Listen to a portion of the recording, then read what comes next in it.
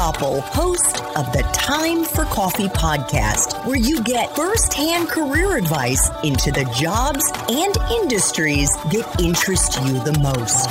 And before we start today's show, I have a quick favor to ask you. If you haven't already, I'd be incredibly grateful if you give us a rating and a review on iTunes. And if you're like me, you need to do it now because you'll forget later and because it's the best way to help others who may be in search of career advice to find this free resource. So press pause if you haven't done it and do it right now.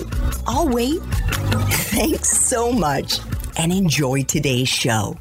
Hey there, Java Junkies. Welcome to another K-Cup mini episode of Time for Coffee. By the way, K-Cups come in 3 sizes, single, double, and triple shots, or roughly 1 minute, 5 minutes, or 10 minutes in length. So if you don't have time to throw back an entire caffeinated career conversation, these K-Cup mini episodes of T4C can give you a quick caffeinated fix, whether you're on the go or you only have a few minutes to binge. So grab your mug and take a chug, because it's time for a caffeinated career triple shot K-Cup with my guest, April Rinne.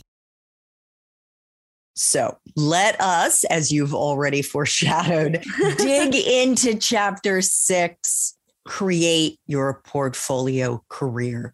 What does a portfolio career look like, April? And why is it something that we want to curate rather than follow, as in follow a path? Or I would say pursue, right? But yeah, so let's tee this up very big picture. Think about what most people today, and I would say for the last several decades at least perhaps generations to some degree, have been taught about where success is to be found and what your professional future is supposed to look like. It usually goes something like this: study hard, get good grades, go to college, get good grades there too, get a good job, do said job for a long time, climb the ladder, success is at the top of it, retire. It's a very linear path. Study, work, retire. Success is at the top of a ladder, which is sort of one directional, unilateral, straight, not a lot of room for veering off of it. You fall off the ladder, at least in the real world, if you fall off a ladder, you could die. And rung by rung by rung, lockstep fashion.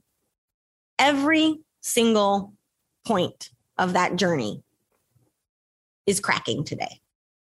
Study, work, retire is blowing up. Not only, and this is happening for a few different reasons. I would say first and foremost, individuals are waking up saying, that's it? That's it? Wait, I'm supposed to climb a ladder and be a sort of robot or automaton or do what other people want me to do. And okay, isn't there more to life than that? They're looking around and saying, I see a lot of people on the ladder who aren't that happy. There are a lot of people on the ladder who are actively saying, I'm not happy. And it's interesting. We can talk about the Great Resignation. Obviously, my book was written before the Great Resignation, but it totally foreshadows it. And as a futurist, the Great Resignation, just to be clear, it's not a surprise to me. Not at all in any way, shape, or form. These are forces that have been playing out for the last several decades. We knew something was going to crack or break. We knew the system writ large wasn't sustainable. We just didn't know exactly what was going to be the catalyst.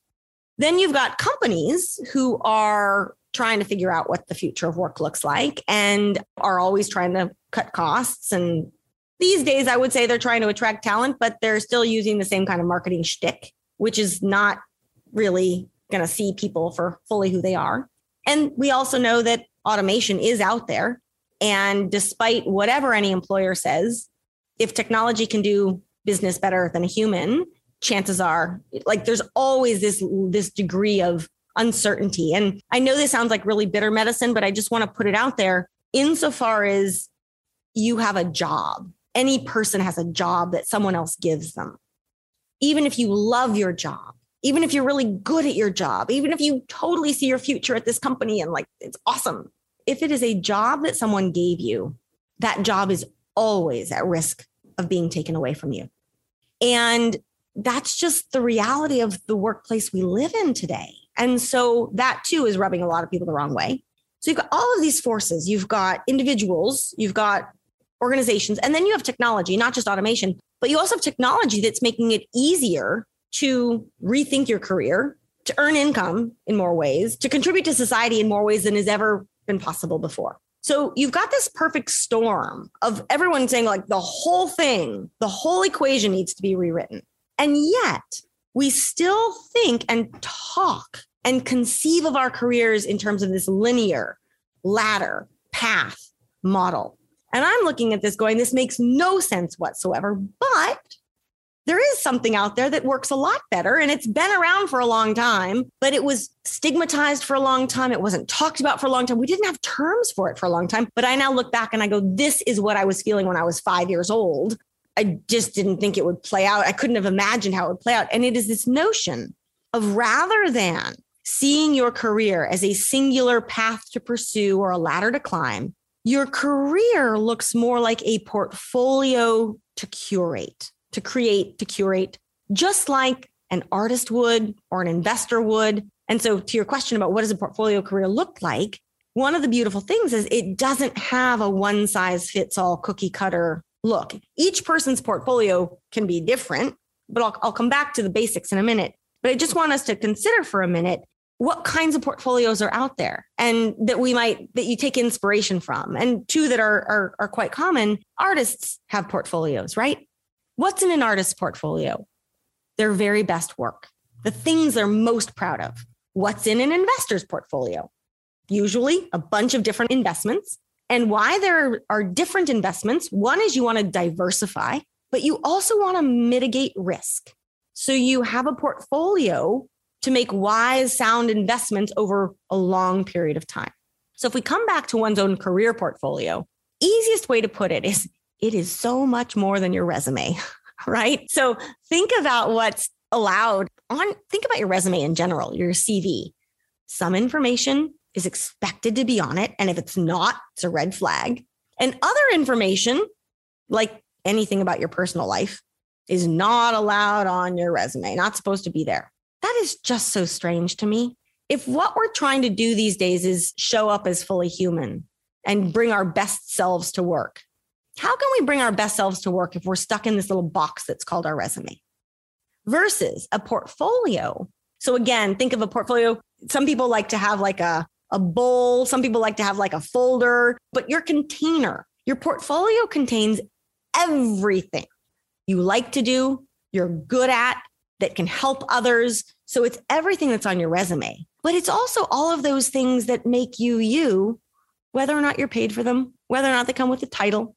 My favorite example for adults, at least, is parenting skills. Parenting skills, not allowed on a resume.